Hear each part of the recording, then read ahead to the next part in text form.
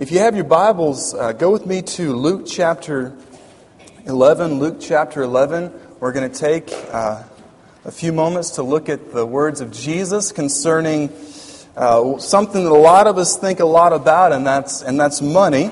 Luke chapter 11, we're going to jump in at verse 14, but our actual sermon comes from chapter 12, verses 13 through 21. But if we just jump in chapter 12, have you ever been talking to somebody and you're in a conversation and the third party comes in and they jump into the conversation halfway through and they ask what's going on and you're like, well, and it's very difficult to explain. Anybody ever had that awkward moment? You know, it's kind of like, well, this, but if I told you where we are right now, it would take an hour to let you know. We're not going to do an hour introduction just so that you know. But sometimes in the Bible, if we just jump into a passage and we don't really understand what's happening before it, it's kind of like that awkward conversation to where we just jump in the middle and don't actually know what's going on. So here's what we're going to talk about this morning. We're going to talk about money and the gospel. How does Jesus tell us to approach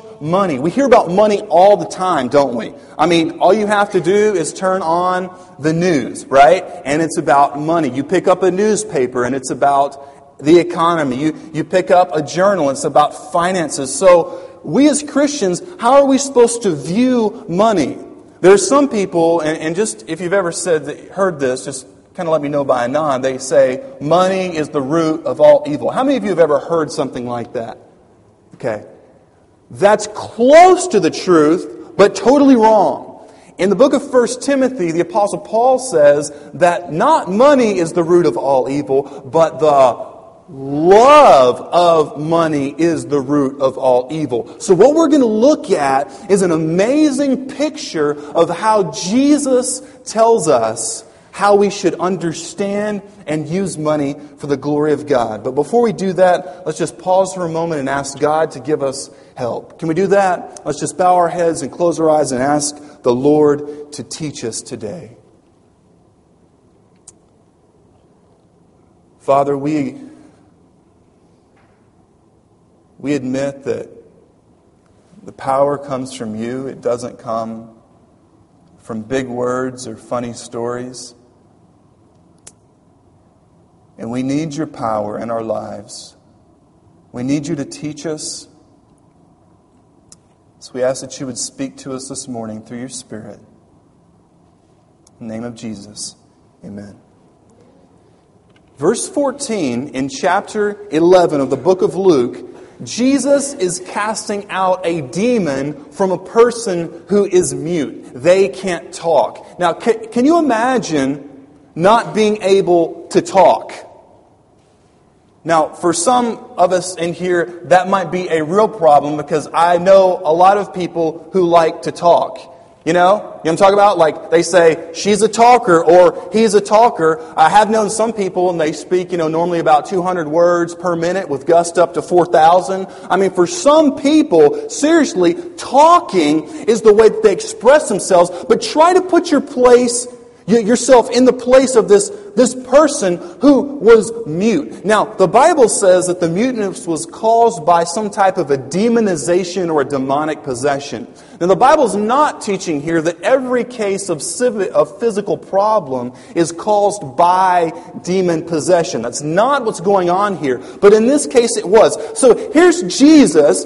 He comes to this person who cannot talk, and he casts the demon out so that the person can talk. Everybody's going crazy. I mean, can you imagine that? You have all these thoughts going on in your mind, but you can't express them. And all of a sudden this guy named Jesus comes and he casts out the demon, stopping you from speaking, and you can speak. What an amazing thing. And then everybody's excited, but then the Pharisees, right? The church crowd, they're like, Jesus, we know how you do this. You're like in cahoots with the prince of the demons, and so you can throw out demons. Jesus begins in verse 17 blasting away at religious hypocrisy. And by the way, if you've been in church for a long time, it's very possible to be inoculated against truth because we think, I've been there, And I've done that, like the old Mountain Dew commercial. But what we must do is remain open before the Lord. Amen, church? We have to remain and have a soft and an open heart towards the things of God. And then over in verse number 27, there's this lady and she's hearing this sermon and she gets kind of excited. Man, I remember in Florida we had some Jamaicans in the church. They were black people from Jamaica who were in a church with white people. And by the way, if you can't worship with people who don't look like you, you're going to be really uncomfortable in heaven, because the book of Revelation says that there will be people from every tribe, nation, tongue, kindred. Everybody's going to be there. So if you have a problem with that here, you're not really going to like it up there. Are we okay in the house today? All right, so in Florida, the pastor said, why don't we just close our eyes and just speak to the Lord and tell Him how thankful you are to be saved. And this lady named Patrona, she was sitting there, and you got all these, you got a big group of older white people, and then you have this Jamaican lady, and all of a sudden she goes, hallelujah! I mean, we had like 8 heart attacks all of a sudden. It was good, but she was just like, man, I'm so excited to be saved. And notice in verse 27, this one of the women in the crowd raised her voice and said to him, blessed is the womb that bore you and the breast at which you nursed. In other words, your mom must be proud of you. But Jesus doesn't cheer her on. Notice what He says in verse 28. On the contrary, blessed are those who hear the word of God and observe it. You know what Jesus is saying? Proximity to me and my teachings does you no good unless you follow it.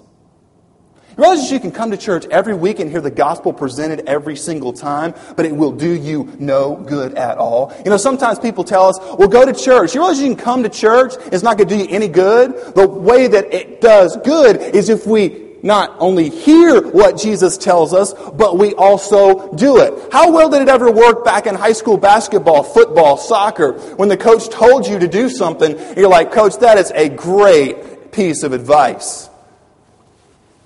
Write that down. Appreciate that, Coach.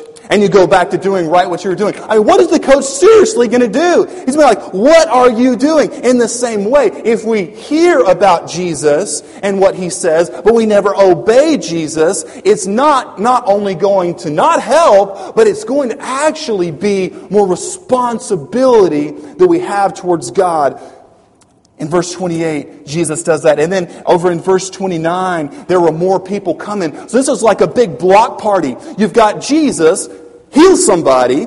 Everybody's excited. The religious people don't like it. They start talking to Jesus. Jesus talks back to them, begins to show them the error of their ways. A lady gets excited. Jesus answers her. And so you have this whole big group of people. And Jesus begins in verse 29 all the way through 36 talking about how do you know that God is real. And very clearly Jesus says that if you demand signs and miracles from God, you have a lack of faith, because God has revealed Himself to us all through our conscience. If you're talking to your friend and they do not believe in the existence of God, arguments are great, absolutely. But deep down, I believe that in every single person, we know if we unlocked this door and went down this hallway and went through this basement and found the secret cubby hole of the door of our heart, even for a person who says they don't believe in God, I believe that every person deep down knows there is a God. That's why Jesus said only a wicked and a perverse generation demands special signs. And then in verse 37, it's kind of like, okay, lunch break.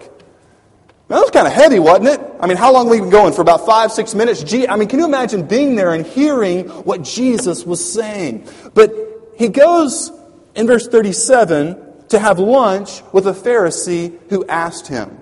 So Jesus is in the house of the Pharisees. They didn't have places to go, like Subway and Burger Heart Attack and, places like that. If somebody asked you out to eat, you went to their home. So here Jesus is in the home, and notice what He did not do. He did not ritually wash His hands. Now, moms, this is not saying that Jesus was a bad boy and He didn't wash up before supper. The cleansing here, the ritual washing, had very little to do with cleanliness as it had to do with a ritual. That's why it says in verse 38, when the Pharisee saw it, he was surprised that Jesus had not first ceremonially washed. Now, the Pharisee didn't even say anything to Jesus. Jesus is in the Pharisee's house, and Jesus in verse 39 is a very respectful guest. Notice what he says. Now you Pharisees clean the outside of the cup of the platter, but inside of you, you're full of robbery and wickedness. Hello! That's not how my grandmother taught me to behave when somebody asks you to their home to eat, right? I mean, ever been over to somebody's house and they have like that annoying dog? You know, and it's like jumping all over you and biting you and tearing your shoe apart, and all of a sudden you're like, God, I think you've called me to be an NFL punter. You know, it's good. And that's what you feel. But you don't say it because you want to be polite. Well, notice that Jesus is not dealing with something like an annoying dog or something like that. He's dealing with, this is so amazing, Jesus knew what they were thinking before they even said it. And Jesus begins to blast away at the Pharisees. So Jesus says to the Pharisees over in verse 42, but woe to you Pharisees. Now this W-O-E is not like woe, you're about to run into somebody. It's not like the woe, slow down your horse. Or it's not like in surfer dialect when they see a big wave and they say, whoa. This is actually, some of y'all get that later. We're not close to the beach. I'll move on. Verse 42, when he says, woe, what this literally means is in an interjection of disaster and horror. The Apostle Paul used this word in 1 Corinthians chapter 9, verse 16, when he said, woe to me if I don't preach the gospel. In the book of Revelation, it says in verse 12 of chapter 9, the first woe or disaster came, and after this there are still 2 more woes to come. It speaks of the last 7 years of really history as we know it on planet Earth. The Bible says judgment after judgment will fall upon the earth, and they will be characterized as something that is woe, which means bad things are about to happen. But notice that Jesus was not doing this to be rude. You catch that? He was pointing out the danger of unconfessed sin. So really what Jesus is doing here, he's not being rude, he's actually being merciful, right? Because if you see somebody, and you, let's say for example, a blind man, and he's walking along with his stick, and he doesn't know that there's a cliff, because he's blind, a very cruel thing to do would say, well, I don't want to disturb the blind man. He's having a great walk. The merciful thing would be to go over and say, stop. You're going to where there's destruction. So what Jesus is doing here is he's saying that if you don't repent, you're going to perish. But then in verse 45, you have a lawyer. Now this was not like a legal lawyer. Heard somebody say, how do you know a lawyer's lying if his mouth is moving? That's not totally true. I've known some godly Christian lawyers before. One's actually in Texas practicing right now. I've known a couple. Verse 45, one of the lawyers said to him, this was a lawyer who studied the law of God in the Bible. This lawyer said, teacher, when you say this, you insult us too. So they notice what Jesus says. He says, I'm sorry. I'm trying to be politically correct here. I don't want to offend anybody. Why don't you just come to my church? I'll tell you whatever you want to hear. Won't you come, please, and ask me into your heart and do the ABCs? Does he do that? No. In verse 46, Jesus turns to them and says, woe to you lawyers as well. It's like Jesus turns his guns from the Pharisees to the lawyers. It's like, so Jesus is there with like this theological shotgun against sin and just boom, boom, boom, taking everybody out. And then all the way through verse 52, he's just blasting away. And in verse 53, the lawyers and the scribes, they've had it. So they begin to go at Jesus like a pack of wolves. And then in verse 1 of chapter 12, said that thousands of people had gathered together. Remember back the way it was when you were in school and there was that word, fight? Right? It's like, fight. Yeah, you remember what happened, right? People are like, oh, fight? Cool. Well, I got to go study chemistry. You tell me how that went. Next period, right? That's what happened, wasn't it? And I've got to go study back. No, people are like, people swarm to that. I mean, like, they are like, fight, man, what is going on? There are actually thousands of people. This is so funny. There were so many, verse 1 says, if they were stepping on one another. So this is like day after Thanksgiving sale. minus the after Thanksgiving sale. It's the crowd. And by the way, I've been there before, and I have seen 6'6", 250-pound men back down from 4-foot women. I mean, when some of those ladies get there for the sale, that S-A-L-E, they are dead set on it. Watch out. So, moving on.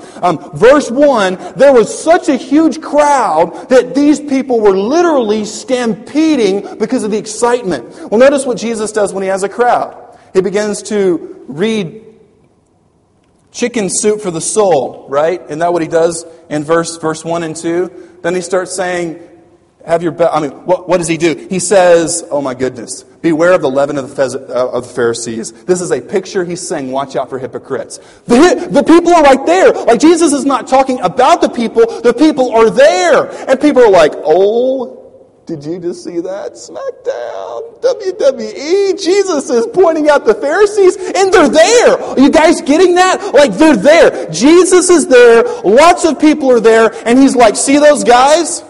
Yeah, you. You guys see them? Don't be like them. I mean, what guts! Jesus totally called these people out, and then it gets even heavier. Notice over in verse 4, this is very appropriate. He says, I say to you, my friends, do not be afraid of those who kill the body, but after that, no more can they do. He's basically saying, I'm going to die. These people are going to come after me. They have bloodlust now. They smell it. I'm going to die, but guess what? The power of God will raise me from the dead. Which, let me just say, fellow believers here this morning, that if Jesus has conquered death, there's no greater fear than the fear of death. So if He's done that, then we don't really have anything ultimately to fear. Isn't that good news today? That if Jesus has broken the power of death, if He's broken the crankshaft, if He's knocked the teeth out of the monster death, then if we trust in Jesus, we trust in the one who no one can even come close to being as powerful. So then he begins to talk in verses 8 all the way through 12 about the unpardonable sin. Whoa. I mean, this is getting like heavy, heavy, heavy. And then in verse 13, this is, by the way, those of you who like random moments, would be an example of a random moment. I picked up a couple of students when I was in South Carolina to take them to church. And we were driving along, and this one, he said that he had never been saved before. So I began to present the gospel and how Jesus could save him. And if he would repent and turn from his sin, he could be saved. And then there was kind of like a little moment of silence. And then his buddy said, dude, who do you think would win in a war? Like a ninja or a knight?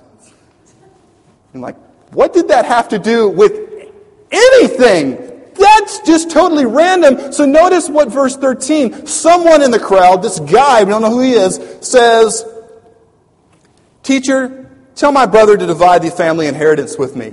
You're like, what? After the unpardonable sin? I mean, seriously, were you not paying any attention? I mean, can you imagine that? People are like, oh, okay, this guy just threw out a demon. He's pointing out every error in the Pharisees. Nobody could nail him. He's talking about the unpardonable sin. Excuse me, question. It's like, what?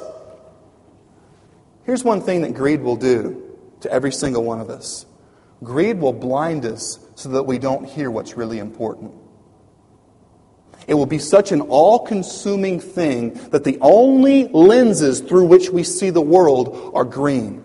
Then Jesus said in verse 14, man, who appointed me as a judge or arbitrator over you? What Jesus is saying is, I did not come to be Judge Judy. And praise God for that. Jesus, you like that one? Cool.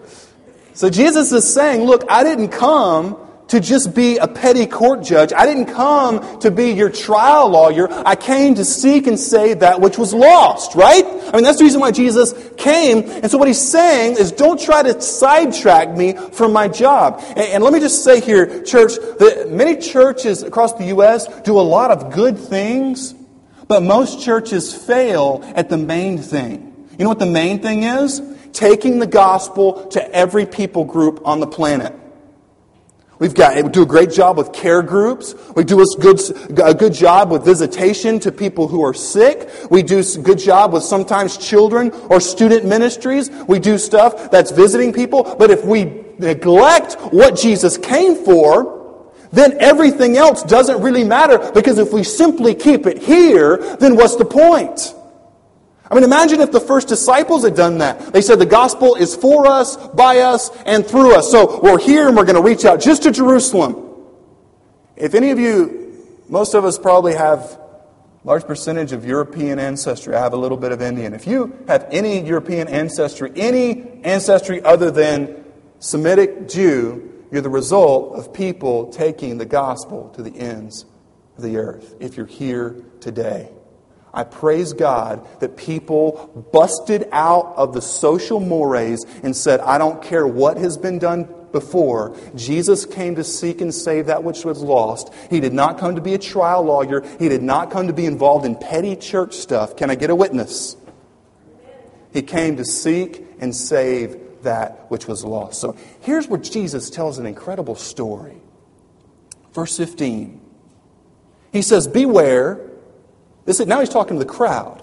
Beware and be on your guard against every form of greed, for not even when one has an abundance does his life consist of his possessions. Now this verse 15 is very difficult to translate. The King James Version and others translates it differently. But literally, the word here for possessions is an active form, but it's temporary. What Jesus is really saying is that your life does not equal check this out, what you are currently right now in possession of. What Jesus is saying is that you can't eternally own anything that's physical. Wow. That means all of our cars, our houses, our baseball gloves, our bats. We're going to use some props here. For those of you who like visuals, I'm a very visual person. All of this represents things that we could possibly own. But none of that we can ultimately own. So Jesus says, beware of every form of greed. Remember when I was a kid in Louisiana, and we loved to go in the woods. And the state bird in Louisiana is the mosquito, for those of you who didn't know. And so we would go into woods and we would spray ourselves down, basically take a bath with off. And this was before the DEET was taken away. So, mosquitoes would bite you and mosquitoes would die. I mean, it was powerful stuff. So we're walking through the woods and it was such a thick tree cover. I remember this. I was about 15 years old and I saw this one area to where there wasn't tree cover and it was a bright, shiny day and the sun was shining down almost like you had a Q-beam spotlight from the top of the trees to the bottom of the forest floor. And we walked and we noticed there was just leaves everywhere. And then we looked closer because it kind of drew your attention to this one spot, and we noticed that the leaves were very pretty, but then the leaves kind of had a little circular pattern. I realized that it was a copperhead.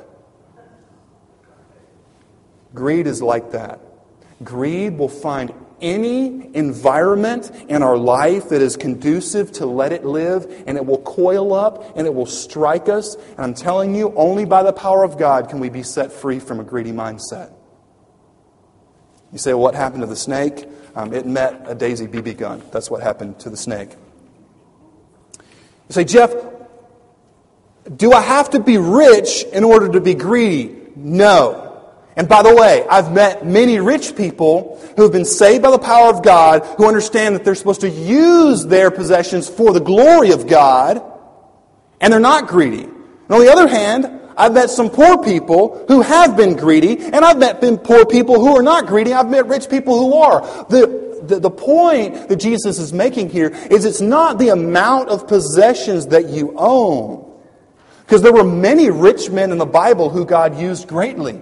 But it's what you do with your riches. Are we all clear on that? We got that? It's not the amount of what you have, but what you use what you have for. For example, if everything in my life I think is there to make me happy, then I am a covetous person and I will not experience the blessing of God on my life. But even if I make under the poverty level and I say, God, you've given me this for your glory, then God will use you and I in a mighty way. Sometimes in churches can be like this. Talked to one pastor and he said, well, we're successful. I said, well, tell me something about that. He said, we've saved up $70,000 in the bank. We're good. Let me be very honest with you today. If our version of success in Rocky Mount Baptist Church is the size of our bank account, I would like to make a motion that we close the doors, I'll go serve in India as a missionary, and we all go home. Because if we think that we can get the gospel out by getting security from what God said we can never get security from, then we're not here for the gospel. But if we understand that when we have funds to use those for what God says is important, God will pour out His blessing on this church. I believe that. So here's the way the parable goes. In verse 16, Jesus says there was a land of a rich man who was very productive. Here's what happened. He worked, he got rich. Verse 17. So he's like, what am I going to do? He began reasoning to himself. He kind of talks to himself. Any of you talk to yourselves? Okay, you ever been doing that, right? You talk to yourself and you're talking to yourself while driving. You're going down the road and then you're talking to yourself and then the cool tune comes on the radio and then you begin to play air guitar or air drums and then somebody sees you and you try to play that off. Ever been there?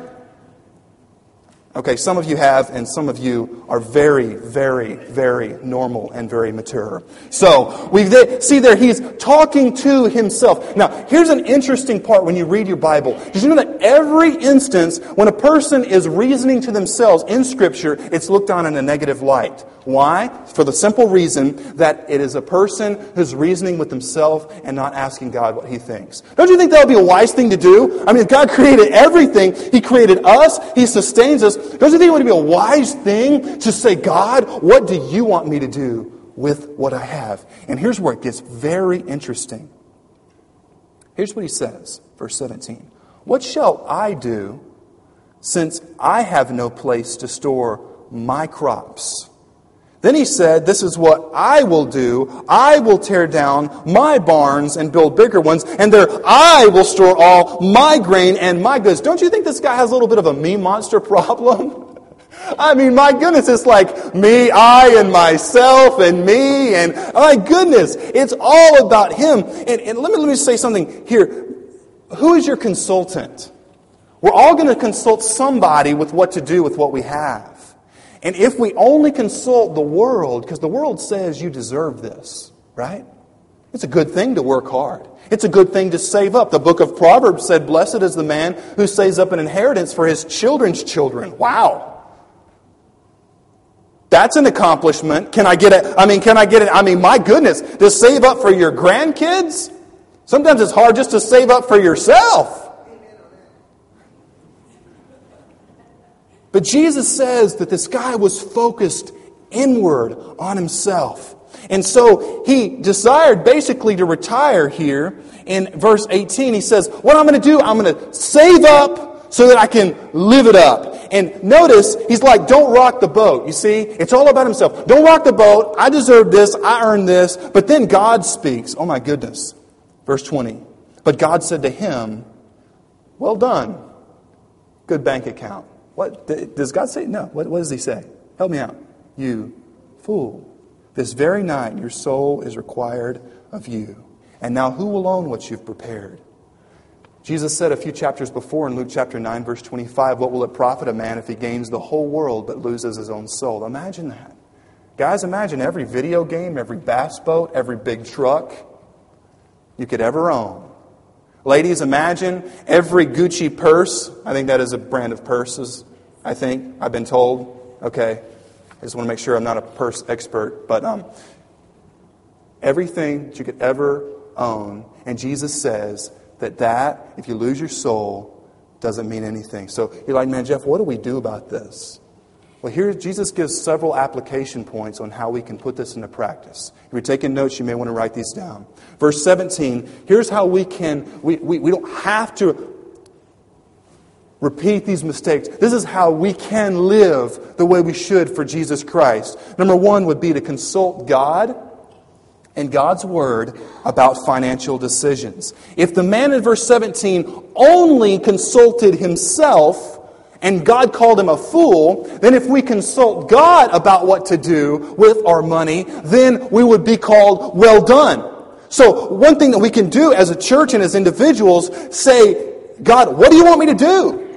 How do you want me to spend my money? I heard one preacher say that we look back on Christians back, before slavery was outlawed, and we say, how could you come to church every Sunday and say that you believe in Jesus who came for the freedom of all men and yet own people as property? But I think that, if people look back at us maybe 100 years from now, they say, how could you believe that there are so many people around the world without the gospel and spend so much on yourselves? Number 2, verse 15, realize that life is not all about money. Jesus says your life, even when it has an abundance, does not consist of your possessions. Martin Luther said we've got to have 3 areas of conversion. 1 is the conversion of the head, to believe that God is. Secondly, of the heart, to dedicate all that I am to Him. And third, the dedication of the conversion of the pocketbook. I heard one preacher say, he's like, all right, we're going to give an offering now. Let's stand up and get the wallet of the person in front of you and give as much as you want. It's easy to do that, right? To say, if I had $1 million, this is what I'd do. But Jesus' question is, what are you going to do with what you have? Ecclesiastes chapter 5 verse 10 says, he who loves money will not be satisfied with money, nor he who loves abundance with its income. This too is vanity. Verse 20, the third action point. Recognize the foolishness of stockpiling for security. This guy thought that he would be secure by how much he had. You ever been to a hotel room before? You go in the hotel room and all of a sudden you pick up the phone and you talk to the local furniture company. You're like, yeah, I need to order some furniture. Yes, sir. I'll take 2 couches and I don't know, whatever else you got. I need to decorate my hotel room. And then you go down to Sherwin-Williams and buy some paint. You begin to paint the walls. You begin to put all this money. You're like, I've never done that. And if you have done that, we have counseling. We can help you, okay? That doesn't make sense. Why? Because we're not going to be there for very long. And Jesus is saying that we cannot gain satisfaction and security from money. Because notice in verse 20 again, God said, you fool, because this night your life will be required of you. So you're like, Jeff, what does this mean? How can I not be foolish and just stockpile? Send it on ahead. Remember what David prayed? We never pray this prayer, by the way. David prayed, God, don't give me too much to where I get all of this money and then think, because I have all this money, I don't need you anymore. And don't give me too little that I'll be forced to break the law to steal to feed my family. Give me just what I need. Why don't we pray that? It goes against our culture. Fourth action point in verse 20. Remember the uncertainty of life. He said, this very night your soul is required of you. Psalm chapter 23 verses 4 and 5 says, do not weary yourself to gain wealth. Cease from your consideration of it.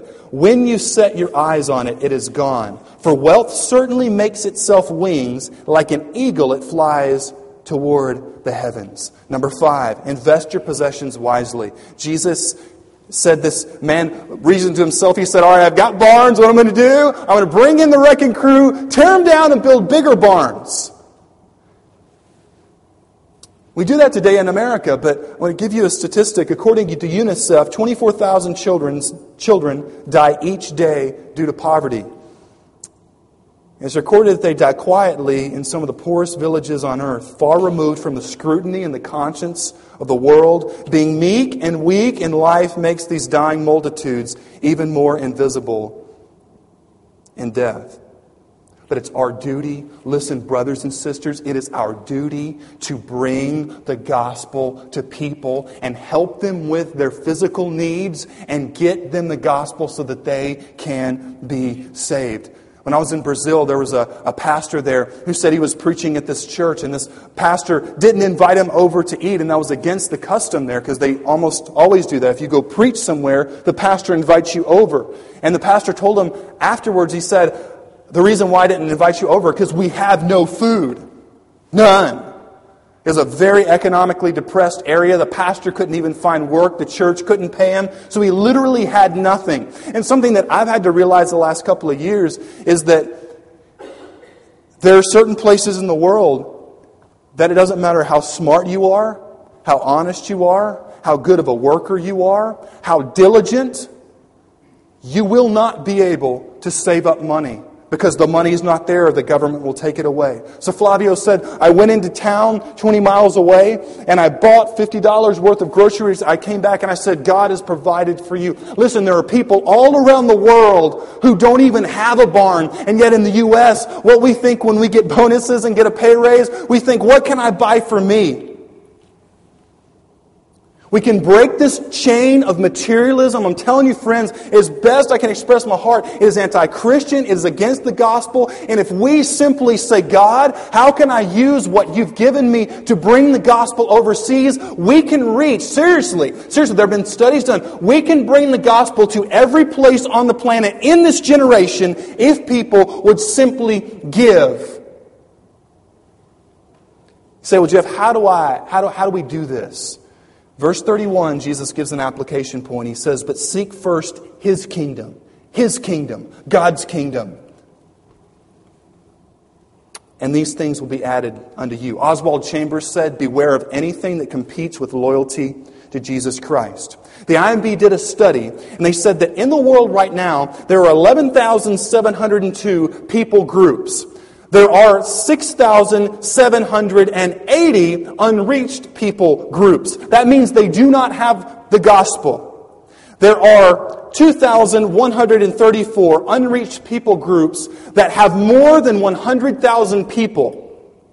There are 581 unengaged and unreached people groups with more than 100,000 people. That means that they have not even had the gospel brought to them yet. And yet, the International Mission Board, we as Baptist support, we have 5,296 missionaries. You know what? Last year, they had missionaries waiting, young families, ready to go overseas, dedicate their whole lives to bringing the gospel to these places, but they didn't have enough money because we have to have bigger barns. I was checking the IMB's website last night called The Unfinished Task.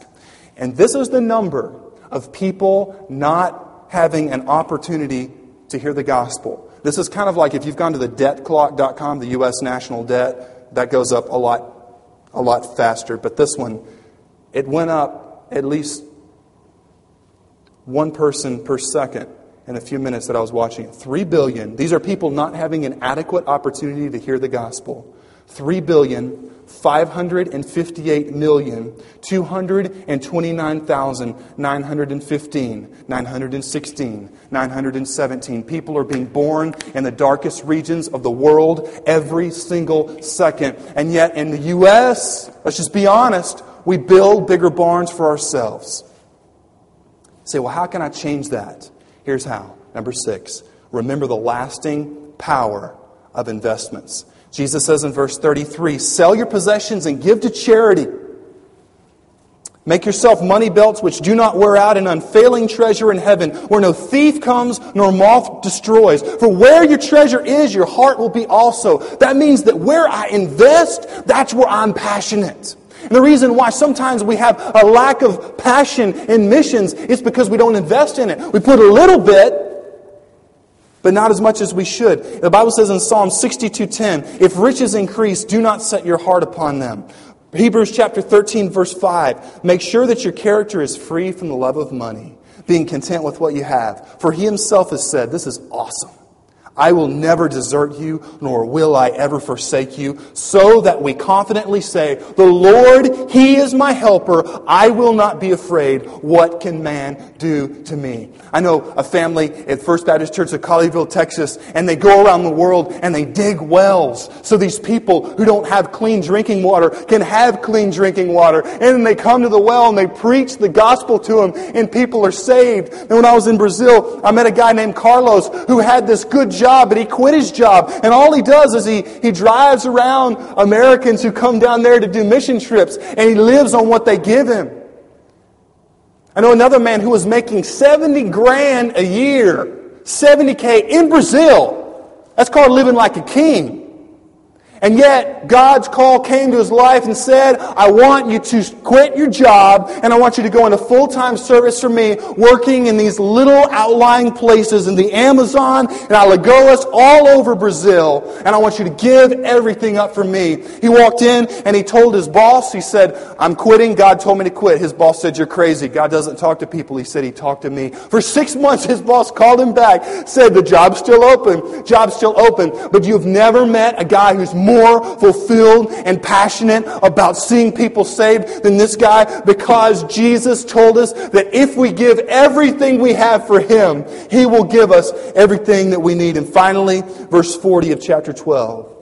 Remember that one day we're going to meet Jesus.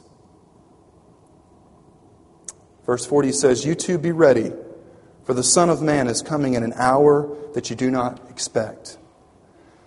So in the U.S., I'm not saying that God's going to tell you never to play ball again.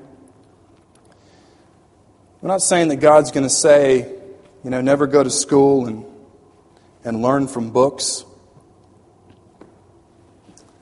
It may be that God will tell you to sell something and give it so that the gospel can go. I don't know. God works differently with different people. All of these things, I'm not married, so I don't have a marriage ring. This is a picture of my friends who are married. Hopefully it doesn't creep them out when I tell them I use it in church. But anyway, marriage, you've got time. All of this stuff, if we use it for the glory of God, God will do amazing things. But notice what God said. He said that all of our possessions, if we treasure them up for ourselves and use what He's given us simply to meet our own desires, that's why God said, at the end of your life, stand before God and say, "God, here's my hobbies and my bank account." And God said, "None of that is here because you never sent it." But I pray that this is the story of my life and your life. That we would redeem the wasted time, all the things that we've poured into the bottomless pit of selfishness, and say, "Jesus, I'm coming to you, and I'm laying my life, my possessions, my relationships on your altar. I'm giving everything that I know from my heart to you."